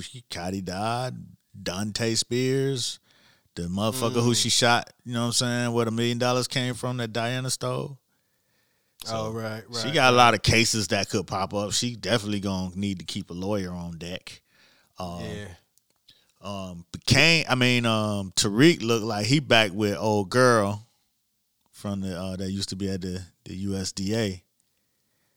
Oh, Tamika. Yeah. Oh no, wait, Tamika, the auntie looking lady who took the baby back to Tasha. Right, which was random as fuck with the hard talking. Tariq, I know it was you that killed. You know what I'm saying? Yo, there is one. If we got to submit this as a nomination to the Ali Muhammad School of Face Acting Awards. There's one. If y'all please go back and watch after. It's a split second, but it is so worth it. After Tamika drops off Yasmin to Tasha. She says something, they want to know if they could get in touch with Tariq. She's like, nah, that ain't going to be the case, whatever. She's talking to Tasha, gives Tasha the stern face. As she's about to pull off, she gives Yaz like a little smile face. And the transition from the stern face to the smile face is the funniest shit I've seen all week. I rewound that shit about 7 times. Please do yourself a favor. Go back to just that scene. Also, shout out to my man Jamie Roberts. He was playing one of the U.S. Marshals. You know what I'm saying? Man, good dude. Got a comedy club in Harlem, Comedy in Harlem. Shout out to him. But yeah, man. Please look at that fucking face switch. Please do that shit and hit me in the comments. The shit is the funniest shit ever. Anyway, yeah. That nigga Tariq. He is the coolest with the police criminal I ever knew. You know what I'm saying? Without them being on his payroll. He getting escorts to his mama and protective services. Hey, man, he pulling some strings. That nigga is a string puller. But the crazy shit is I thought they was gonna have Tasha and witness protection somewhere far. She must have been in Westchester or something because he was in the car. I think where were they? Montana or somewhere. I think they said it. It's supposed to be Montana or somewhere. But Tariq was in the truck. Yeah. And then in the next scene, he's back and it felt like the same day. They felt like it was even enough time to catch a flight. Man, he was the in power the next, universe ain't got time. There's no time. Yeah, I guess so. But that shit was so egregious. I was like, these motherfuckers must just be 20 minutes outside the city. Man, they don't even give you a fade to black. Like fade to black, you know what I mean? It's passing of time. Nah, that should just be a cut. I'm in Queens. Right. He was right back, I think, chopping it up with Monet somewhere. Immediately, I was like, yo, what the fuck is going on? But all right, so let me see what other shit I'm forgetting. Oh, Lorenzo got to sit at that table not knowing he killed Monet, baby. Yeah, that shit was crazy. I thought they was gonna show that. Who was 2 killings? I didn't think the Dante killing. I thought that the when they were like, yo, Mom, watch this. I thought the Zeke killing. I felt like the Zeke killing would have been a little bit more high profile. I guess Dante's gonna get some press because maybe the people will put him up, even though I don't think they would out him initially as a snitch immediately. But I felt like NBA hopeful being shot and getting into a private jet. You know what I'm saying? That would have made the news, but I guess not. That nigga's they make the league or the news. That nigga's death was unceremonious as his damn his fucking school career. Rap. It was a rap. It's as anticlimactic as Lauren's death. Yeah, it didn't hit the news yet. That was weird that it didn't hit the news. All these killings at Stansfield. Come on, it's a murder. It's a murder wave at Stansfield. Right, and this is your guy. He's the fucking. He's your star, and he was a murder suspect. Right. He made the news for being a suspect. He gets shot in the back. His professors made more news than him. That's weird. But anyway, but maybe they haven't found him yet. I don't know. Shit, maybe, that's what I'm thinking. But then he got killed right on the tarmac. Maybe Lorenzo came back, doubled back, and threw him in the trunk. And he must have had to kill the pilot too.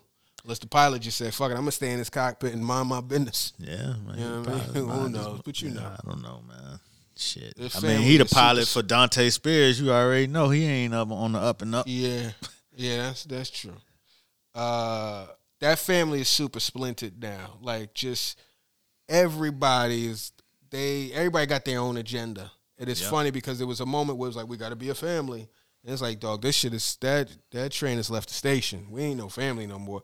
It's damn near. It's like 5 families out there. It's like a mob situation. They might as well just all maybe work together. But they ain't what it families, used to be. No plug. Mm-hmm. Ain't that some shit? They need a surge protector at this point. Let me see. So we talked about Tariq wearing that I killed my dad jacket. What else? Yeah, we talked about that. Tariq just know everything. I just one note that I wrote. I'm tired of Drew. I don't know why. He's a little hapless. Diane is kind of gelling now. She's kind of made her. She's moving, in a way that is assured. Even if she's fucking up, there ain't no half stepping. Kane is all the way crazy with it. Drew got too many stops and starts. The shit always be almost fucking up with him. You know what I'm saying? I forget what happened this last time. Oh, he almost got beat up till Kane came out of nowhere, saved the day. Superhero move. Flying through the frame. Come on. That shit was, shit started to get ridiculous. They was like, yo, fuck it. Nah, do that. Fuck it. Yeah. Have him fly in from the left on some, that was some video game shit. All right, whatever. But I'm tired of Drew. If he get killed, I wouldn't be mad. I'm sorry. Damn. I don't mean to say it like that. I'm not talking about the real actor, but I'm just saying, dog, he feeling like dead weight. Like he fucking up the rhythm a little bit. What was Blanca? We seen Blanca make a cameo. That shit was whatever. They was eating some thick ass spaghetti noodles. I don't know if you peeped that. Spaghetti noodles was thick as hell. Yeah. I was like, yo, where they get them noodles at? Who that noodle connect? That's all I got for this one. Somebody was like, on this day, February 6, 2022, Brayton Weston has been inducted as the best white friend in Black history. But he didn't do that shit as a friend. He did. He had to save himself within all of that. You know what I'm saying? He had to save his brother. It was a lot going on because Kane, if he didn't do this, Kane was going to do him. You know what I'm saying? If he got up there and snitched, he was going to get got. If his brother got up there and snitched, both of their ass was going to get got. If he didn't kill Effie, he was going to get got. You know what I'm saying? So it's like, shit. Whatever he did with Effie, he got to protect that. You know what I'm saying? He got to keep that shit cool for himself. It was shit wasn't for Tariq. Right. No, that's true. It's true. You know, them motherfuckers is quick to give a white man an award for just, doing the least. Doing some shit that's like, all right, my nigga. Thank you. Good looking out. Yeah. And then there's Go ahead. Go ahead. I'm sorry. No, go ahead. Go with the fake obituary for Zeke, Freaky Zeke. Oh, I saw it. Yeah. With the correction. I didn't lie. She did. Oh, I didn't see that one. That was funny. That's funny. I saw one where they corrected the born date. Right. That was on that too. Yeah. That's silly. Oh, shit. You got anything else for the Tariq book? Or we going to the force? We going in over there to Chicago, I guess. Oh, Chicago, Chi-Town, Tommy. Oh man, so we got a brand new theme song. I gotta hear it a couple more times to see if I like it. But we got Jeremiah. Now I always tune in to see what 50 gonna do, because I definitely like the Raising Cane and shit. Yeah. And, I gotta hear it again. But so we coming through. We seeing Tommy driving down a windy road. His demons in his head got him bugged out so much so he like, man, I gotta turn my headlights out. You know what I'm saying? Because I think I might want to kill myself. I might want to go out like Lauren. You know what I'm saying? I might want to take this way out. And then he almost drives off the road, but he comes to a fork in the road where he can either go to Lansing, Michigan, or go to Chicago. So of course he goes to Chicago. Shout out to Lansing. But he goes to Chicago and pulls up to a looks like a like a little bar, community bar spot. He come in, I guess he smells some pepper pot stew cracking. Mm-hmm. He see a nice pretty young black woman behind the bar. That's his type. You know what I'm saying? A little black tail. A little light skin black tail. You know what I mean? He like, shit, what you got on the menu? Because I eat everything. I like to eat. You know what I mean? Like, let's not let this innuendo be subtle at all. You know what I mean? Shit. What you cooking in the back? What you got, some pussy lips on the stove? You know what I mean? So shit, because I eat it all. Yeah, she's like, okay. Right. So he go outside. She said, nah, nigga, you got to come back later. We don't serve this shit. We only serving breakfast right now, my nigga. You got to come back a little later when we get the stew. So he go outside, smoking a cigarette. You know what I'm saying? In front of the what's the Mustang? Is that the Mustang you got? Mm-hmm. In front of the Mustang. Shit, that's the only thing that lapsed in time in Power Universe is that goddamn meal. That's it. Yeah. Come back later. Meal, right? A nigga really did come back later. And it was some real hours done passed. It wasn't a scene. Yeah, so he go outside. He's smoking a square. 3 white boys pull up. You know what I'm saying? Like I say, hey, jag off. Move your car. You know, Right. some shit like that. That was a terrible Chicago accent. I don't know where I was going with that. So Tommy, you know, he like, come on now. You know what I'm saying? What you talk about? You know, I can't hear you. You know, and then it all turns into a little bit of white on white violence. But then the older head comes out with the cooler head, says, yo, look, man, if you wouldn't, you know, if you don't mind, could you just, you know, my boss would be really appreciative if you just move your vehicle to the side, you know, blase skip. So that averts a little bit of drama. We find out that one of the white dudes is messing with the black woman, or formerly messing with her, but she must have cut him off because he don't seem like he could really move freely from his father. It seems like he's still on a leash. Pops is still the provider, you know what I mean, of his whole lifestyle. His whole existence is underwritten by Pops. Mm-hmm. And Pops is my man. When he came on the screen, you ever see, he's a character actor. I think the last time I seen him was in Sons of Anarchy. But you ever see a character actor that you don't know their name, but you know their work, and you like their work so much that when you see him in some shit, like I literally was like, oh shit, my man in this shit. Like I was hyped. I was like, oh, I was like, oh, okay. Right. I was all in. I don't even know his name, but I have to look it up. But so what? I mean, I'm just running through my little recollection. If you want to jump in, jump in. You know, I'm just gonna follow along with what you got, but it's like, you know, Tommy ain't been in town a second.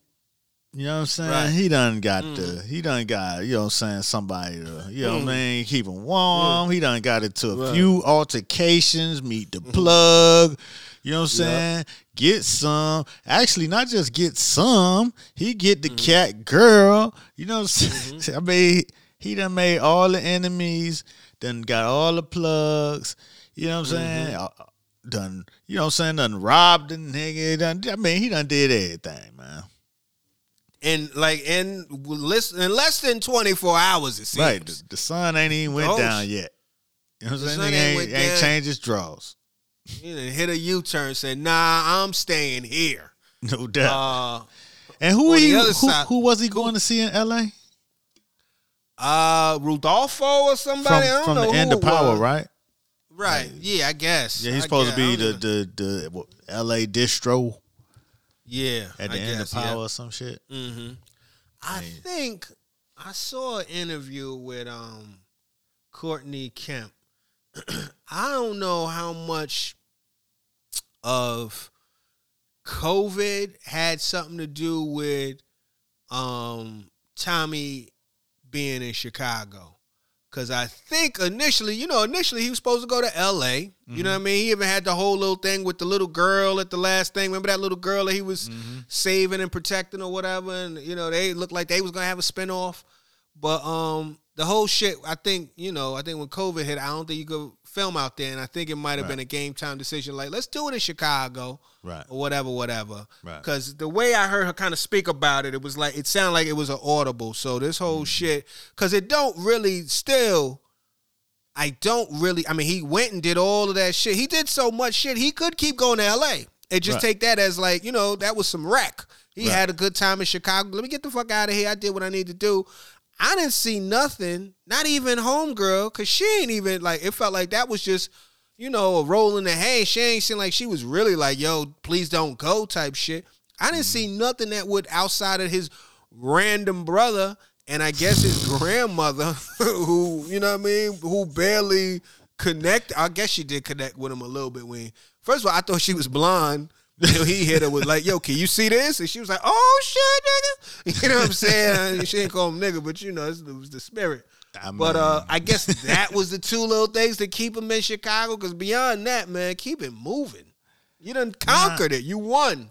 Right, but that's what makes him stay, I suppose. Like, oh, shit. Yeah, I guess. Oh, I done plugged in. You know what I'm saying? Oh, okay. I done, shit. Again, in one day, he got the plug. He got the girl that's connected to the situation. You know what I'm saying? He got, you know what I mean, the blacks, the whites. I mean, he in business. Well, who's his plug? Because his plug don't want to fuck with him. I mean, I'm just saying he plugged in with some heavy hitters. He ain't solidified nothing. but he plugged in. You know what I mean? Right. Okay. Like, you know, first of all, you know what I'm saying? Usually it takes time to build up any kind of, you know what I'm saying, rapport to get into the system. Mm-hmm. But, you know, he in the system calling shots, telling niggas what it is, day one. Yeah, from the door. He wasn't doing that shit in New York, really, but okay. There it go. That goes to the shit about scenes. He like, nigga, I'm a one-man record crew. Nigga, I'm that nigga. I'm the white motherfucker, you know what I mean? Shit. I got 16 bullets, baby. Right. You ain't even counting your bullets. I'm out this bitch. Shit. So there's that. Then we got on the other side, on the black side, we got the CBI brothers. You know what I mean? We open up with my man cutting his last head before he get out of jail. Right. You know what I mean? Meticulous with the shape up. Y'all don't know if this old head is going to be somebody that he consults with. Maybe that was a quick way to, you know what I'm saying, to like establish him as his inside guy, you know, maybe like a Larry Hoover type of situation, which I think they tried to play before. I forget. Was it like another type of thing? I don't know if it was in Chicago, but they tried to do a whole man inside, old head inside. Was that Power or was that another show where they had a cat that was behind bars and they went to go visit him and, you know what I mean? I Tony Teresi? No, it was a black dude. It was an old black dude. Was it Power? I don't know. But anyway, all this shit start running again. So anyway, so homie cuts his last head. The COs in the warden, the good old COs in the warden at the prison, they chipped in and got him some new clippers and a fucking barber belt. And I'm like, huh? They say, hey man, we don't want to see you again. So here's a little something for you. He leave him some Jordans, you know what I'm saying? Which was the benevolence of that exit was beyond me. Anyway. Now, which Jordans were they? Because I ain't really catch a good look, and then I ain't go back. Yeah, they look like some. What were they? They was some later. They was some red John. They look like they could have been. I don't know if they was some 14s or something high up there. Oh. So I checked out of Jordan at that point. I wasn't that was really worth $100, like they said. Yeah, which was probably worth. We tried to sell them on stock. It was probably getting $47 or something like that. In the comments, let us know what model Jordan that was. I felt like it could have almost been a team Jordan. I don't want to do them like that, but it wasn't. Right. It wasn't no visible heat, or maybe I'm out the loop. Nah, they tried to show it real quick. That shit was. Yeah, they couldn't get the real shit. It was the chain supply command. You know, it was the fucking the connect wasn't there to get them that heat. Mm-hmm. They definitely hit you with some whatever shit that my man felt cool enough walking out without. Mm-hmm. So his brother meets him. I think it's his brother's young brother or something. Mm-hmm. Was his little man come through. You know, see his man with no sneakers. He ready to take on the whole prison. Who, what? He like, all right, take it easy. Take it easy. They gave me some clippers. Oh, all right, my nigga. Let's go. So, he take him to the barbershop. Yeah, barbershop. Floor was a little dustier than I expect. Even if the barbershop, okay, I had to rewind that because, okay, a dusty floor, okay. I thought it was some hair on the floor because I'm like, if one thing a nigga do at the barbershop besides cut hair is sweep hair up. Mm-hmm. Those are two things you see besides some bootleg shit being sold in the barbershop. Well, you know what I mean? But could have been abandoned for a while. Could have been sitting empty for a while, Yeah, but you still would sweep it up one last time. Nah, the dust is fine. That's the TV version. That's the movie version. Like, I'm going to sweep it on up, turn the lights off. Most time niggas lose their shit or, how to get out. They just like, fuck it. Turn their clippers or unplug their clippers and leave? And walk out, get the keys. All right, man. It's hilarious. Or you had to abruptly get out that motherfucker. He got evicted. Nigga in the chair can't even fit it. He can't even fix his lineup. He like, nah, sorry, bro. They tell us we got to go. Hey. He got to go to another barbershop to get his shit fixed. Hey, that shit be real. Now, you know what I'm saying? I was in a spot one time, the health people came and the place had, some fines. And the health people came and put the motherfucker lock on the door while we was, up at the spot. Like, yo, y'all got to go. And they locked that shit up, put that sticker on the window, and that was that. Damn. Yeah, that shit crazy. So that we established this cat, OG, looks like, you know what I mean, reformed somewhat. He kind of don't really want to re-enter the game, at least as recklessly as he left. You know what I'm saying? He's got his young man's bought a barbershop for him. You know what I'm saying? So he could kind of at least have a legitimate front for, you know, if he want to do something. But if not, if cutting hair is his passion, which it looked like he loved even in jail. I mean, even, you know, cutting hair is his passion, gets to do it. Then here comes the sheriff, judging from a badge, fucking sheriff with the big ass fucking badge coming in, looking, you know, leaning the line up. But he's like, you know, he's just sitting there, let him know I'm watching you, you know, so you see that. Later on, you see his young man's, he was one of the guys at the meet. You know what I'm saying? So that's how he meets Tommy. Then he tells his old head, yeah, we got burnt by some mysterious white man. You know, he was a ghost. He was like a Casper the Ghost. Right. I don't know if that was like an allusion to a ghost. Yeah. You know what I'm saying? This is white ghost. Universe. Right, exactly. And everything's deliberate. So this is white ghost. So what else happens in this shit? What are we missing? Obviously, Tommy comes back to the spot, you know, about to go get some soup, but instead he breaks up the other guy. Right. You know what I mean? Breaks the motherfucker's arms, jumps off with homegirl. You know what I mean? Like love making. You know what I mean? Not even like no fast shit. Like, you don't know who's coming. You know what I'm saying? You broke one dude down. You don't know where his partner is. But you got some time, not just for soup, but you ain't even get the soup, but y'all got real sensual when there's a, you know what I mean, a loose end in the thing. But Shorty was like, this ain't gonna fall back on me. He like, well, listen, I'm about to break out, so let's get into some smooth grooves. You know what I'm saying? And then these motherfuckers do what they do. Then when he said, yo, you serve? I didn't even peep the dog tags. I thought he saw some coke on it. He was like, I thought she was like a fucking coke motherfucker. But anyway, he shows up to the meet, shoots at the guy, you know what I'm saying, takes the guy's pistol, walks in, hijacks the whole shit on some real superhero shit, takes all the money. You know what I'm saying? What was his reason for? Oh, was he was just okay though? He goes and sees his grandmother, finds out he has a brother, a black brother at that. They share a blunt. You know what I mean? He gives him his number. I'm trying to just transfer. He goes to the gas station. Almost throws out the number. Go ahead. I'm gonna keep it funky with you. Go ahead. I wasn't that interested after a while.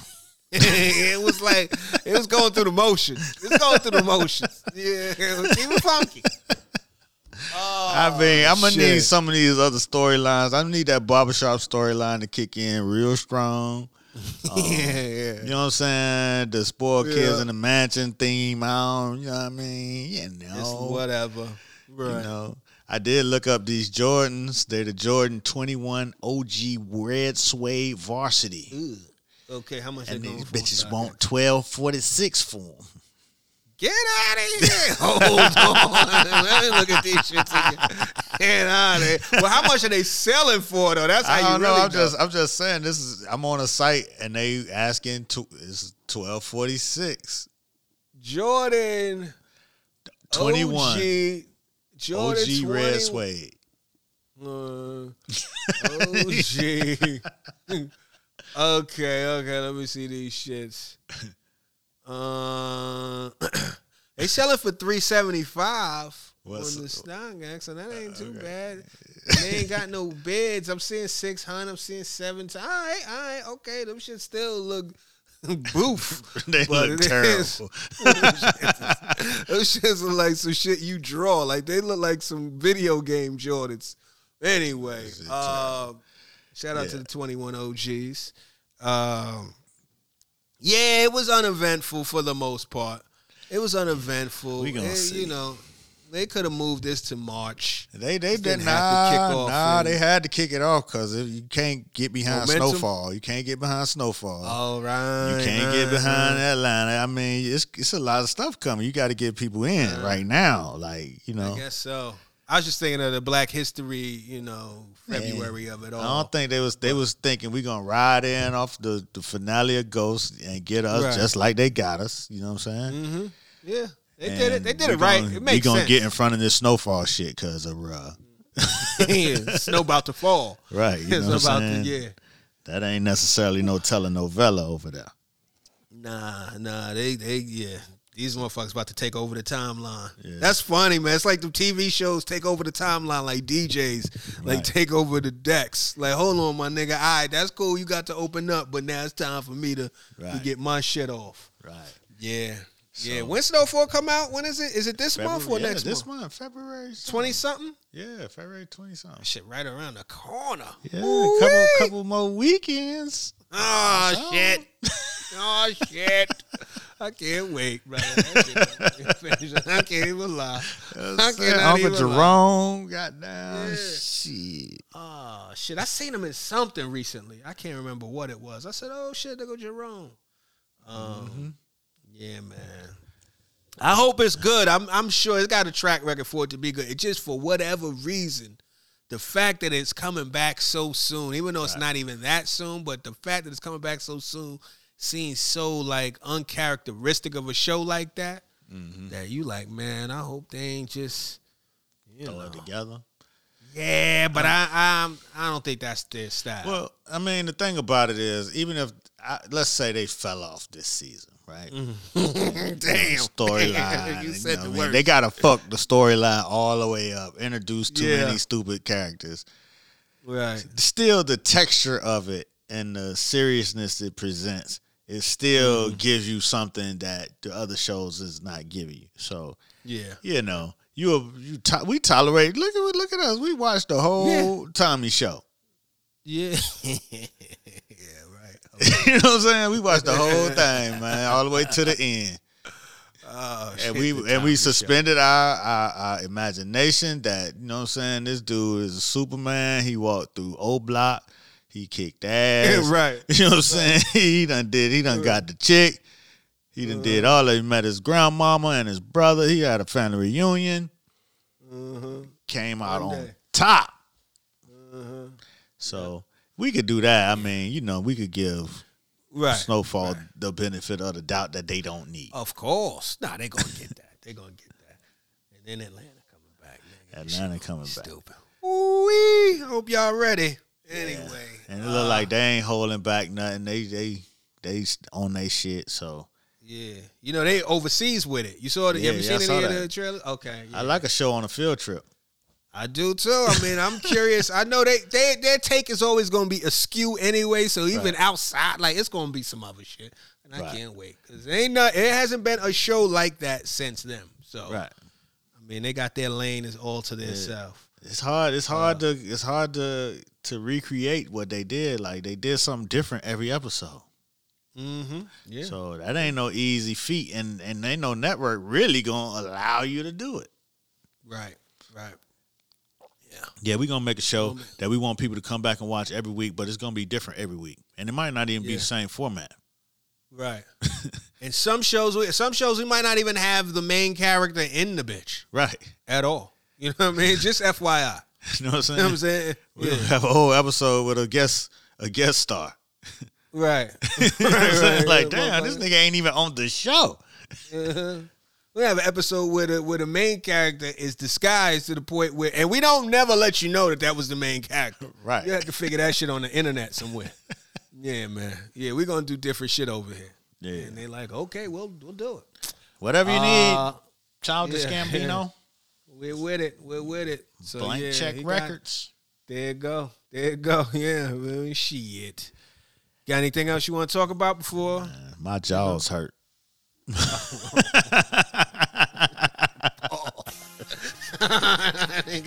Listen, all right, well, shit. I sound like Tommy. Hilarious. Until next week, tell a friend to tell a friend And even the enemy. to get in the conversation. We out.